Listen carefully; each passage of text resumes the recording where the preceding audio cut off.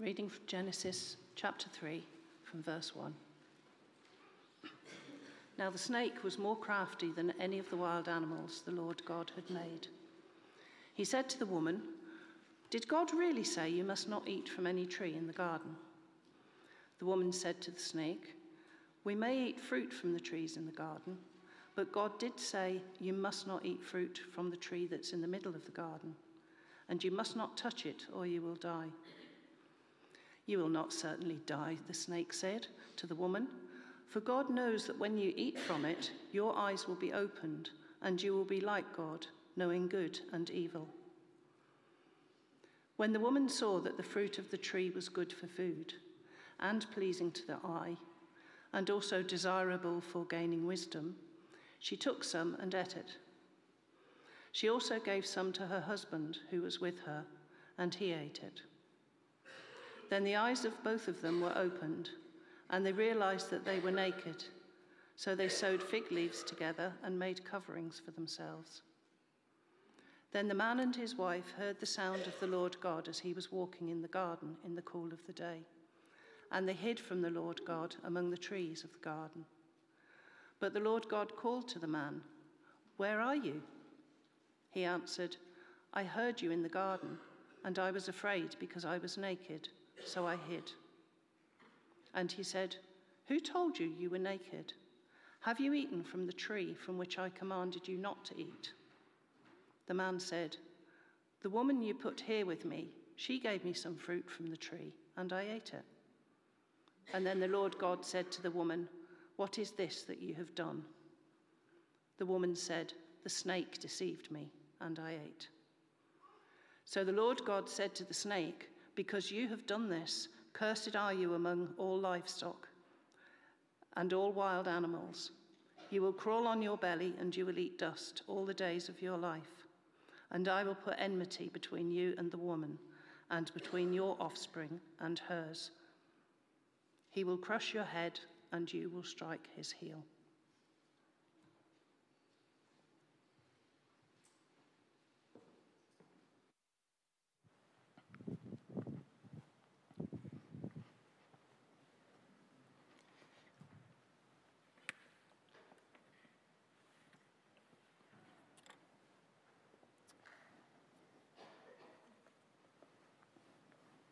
Thank you, Alex. Let's pray as we come to God's word.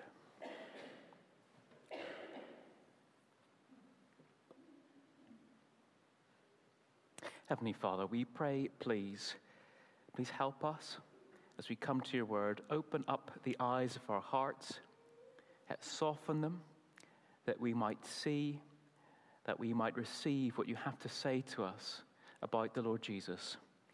We pray this in his name. Amen.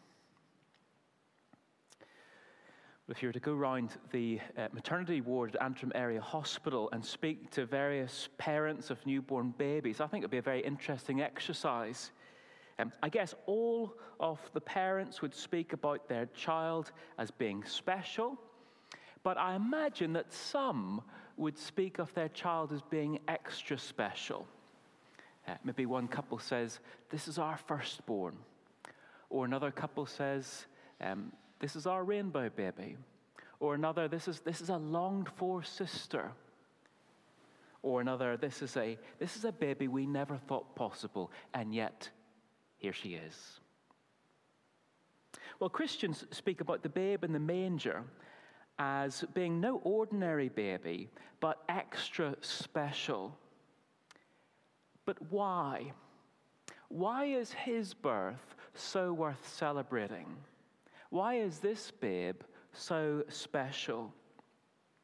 Well, to answer that, we're going to think this morning about the story of the garden, the snake, and the child.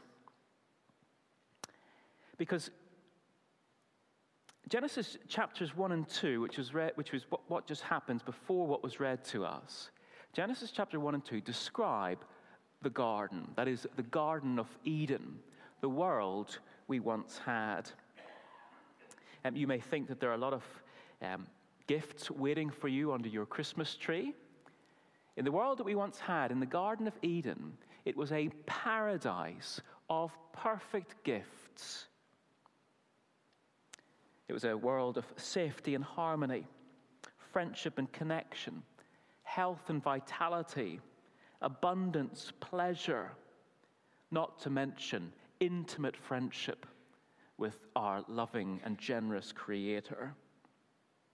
When we experience moments of happiness in this world, perhaps the company of a great friend, or a day at work when everything just works as it should, or stunning scenery or something like that, those are little tiny glimpses of what it was like all the time in the world we once had in the garden.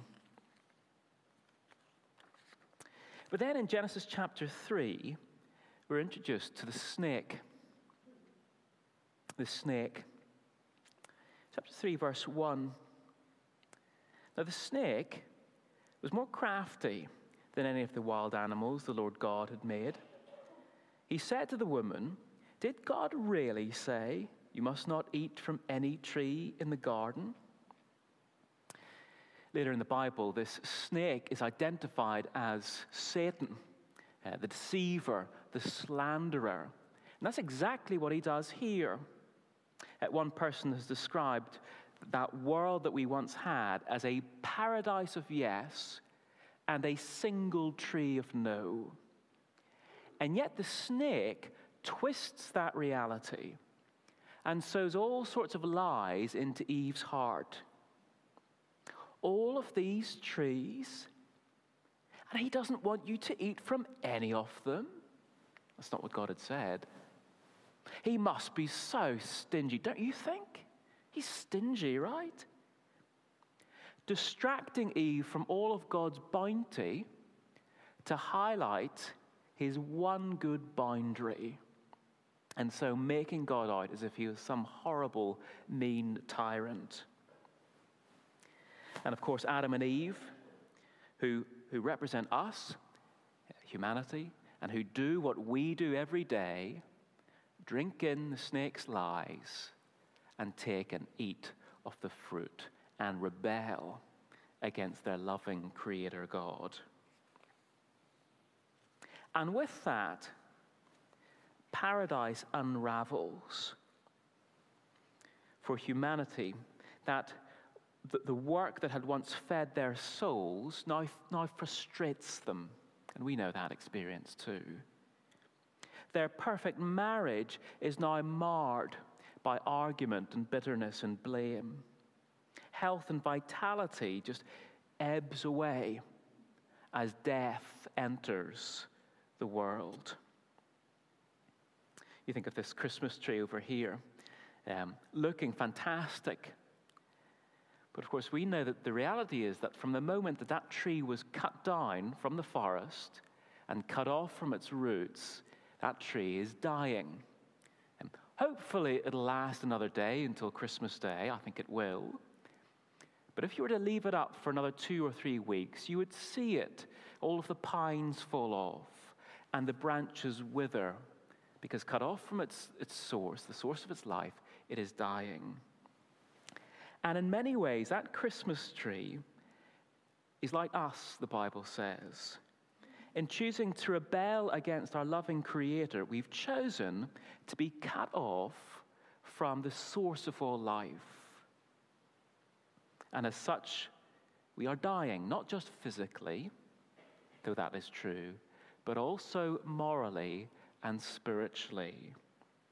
Like that tree, we may still stand tall and glimmer and make people smile and bring joy, but the reality is we are dying.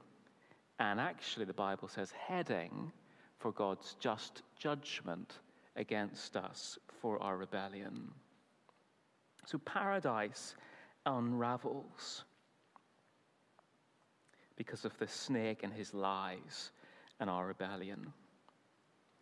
And yet, even in Genesis 3, even as God pronounces his judgment on the world for its rebellion, God makes a promise, a child. in these verses, God gives us a hint of hope. It is just a hint. If you blink, you'll miss it. But it is there. The New Testament writers pick up on this verse, chapter 3, verse 15. And they see in this verse a signpost forward to the coming rescuer.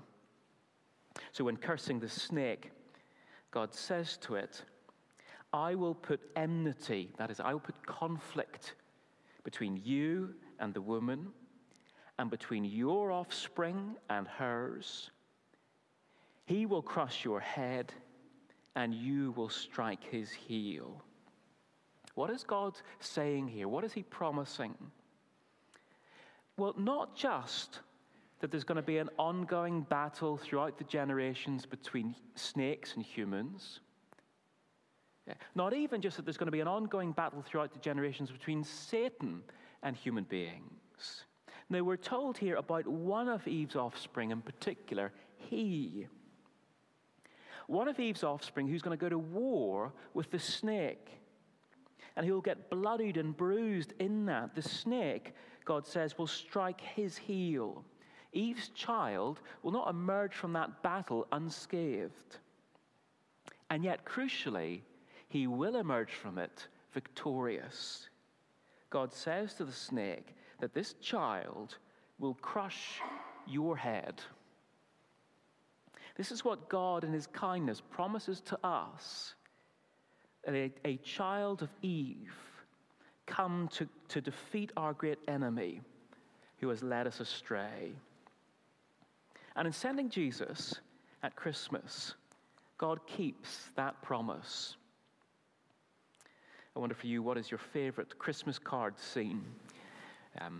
Maybe it's one of those scenes we had on the screen earlier on, the wise men bowing down at Jesus, or the star in the stable, or the babe in the manger surrounded by animals. I wonder what your favorite Christmas card scene is.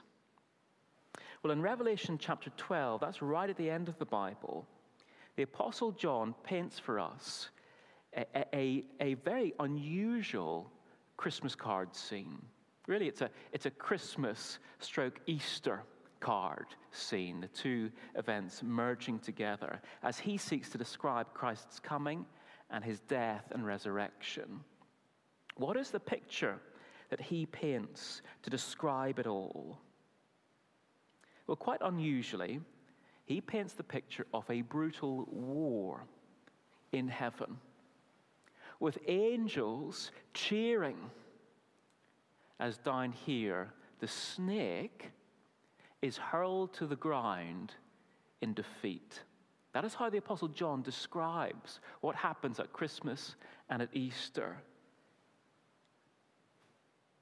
As Jesus comes and bears the punishment that Adam and Eve and all of us sins deserve, as he bears that and rises again, John says, Satan's head is crushed. The snake is defeated. And with Satan now defeated, God then promises to remake and restore that wonderful world that we once had. A lot of Christmas songs have themes of hope. This year, of course, with the death of the singer Shane MacGowan, Fairy Tale of New York, that has been a particularly popular song, I guess, on the radio. And what marks that song out, if you know that song, is that it is so very unsentimental. It's very, very earthy and real. It was Christmas. This is how he starts a song. It was Christmas Eve, babe, in the drunk tank. An old man said to me, won't see another one. It's so earthy, isn't it? And yet even this most unsentimental of songwriters wants to hold on to a sense of hope. As the song goes on, so happy Christmas. I love you, baby. I can see a better time when all our dreams come true. And of course, it resonates and is so popular with so many Because despite all of the darkness around us, we want to hold on to a sense of hope. Please let there be hope, we say. Hope of better times, hope of a better world. And actually what we see here in Genesis 3 is that because of Eve's child defeating the snake, we can have hope that God will restore the world that we once had. We can have hope of living in a paradise world marked by safety and harmony, health and vitality, friendship and connection, abundance and pleasure, and perfect relationship with our loving Creator. Because that is what Jesus has come to achieve and to offer us: hope. So 2 thoughts for us just as we close.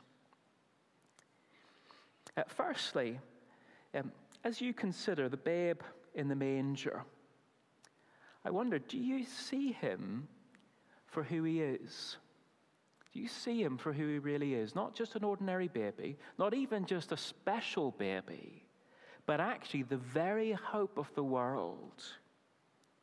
And if you do see him as such, will you turn and trust in him, that you might know his forgiveness, that you might be a part of that wonderful, better world to come, and to know his friendship?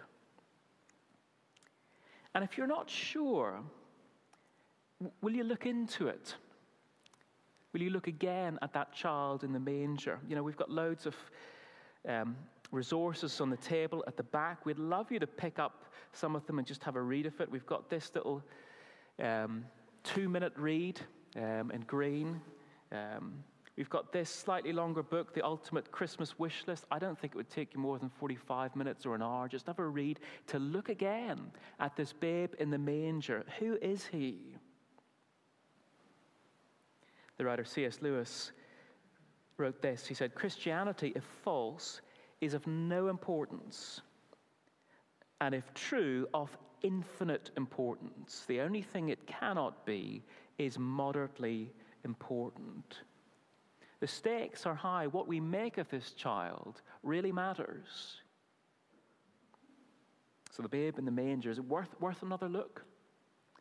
We really think he is. But then finally, I guess if we do see him for who he is, and we do believe in this child, I think this calls on us to think bigger about the babe in the manger. And I think it reminds us to be very careful not to patronize this child. When we see a newborn child or get introduced to one, what's our normal reaction? We dote, don't we? It just feels normal to. What a cute little baby. Isn't she gorgeous? How lovely. Unless it's our own. And we go, he keeps me up at night. But that's what we do, isn't it? We dote. We dote on little babies. But when it comes to the babe in the manger, we mustn't dote. We're to marvel that God would put on flesh and become a baby. We're to be in awe at his humility, but we're not to dote. No, we're to do what we saw the wise men doing. We're to bow down. We're to worship him in awe and wonder, recognizing that in that babe in the manger is the very one, God's promised one, the snake crusher, his promised rescuer, and the only hope of the world. So this Christmas, will you allow Genesis 3:15 to explode any small thoughts of Christ that you have, so that you may bow down before him and worship him afresh, the very hope of the world? Let's pray as we close.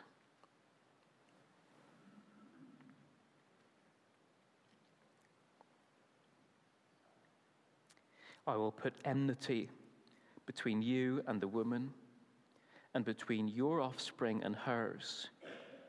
He will crush your head, and you will strike his heel. Heavenly Father, we thank you for your promise fulfilled in Jesus of one come to crush the snake's head, to defeat our great enemy, to forgive our sins, come to restore us to new relationship with you, and to remake and restore a better world to come. We thank you for the hope of the world in Jesus. Help us to trust in him and to see him for who he is and make much of him in worship this Christmas, we pray. In Jesus' name, amen.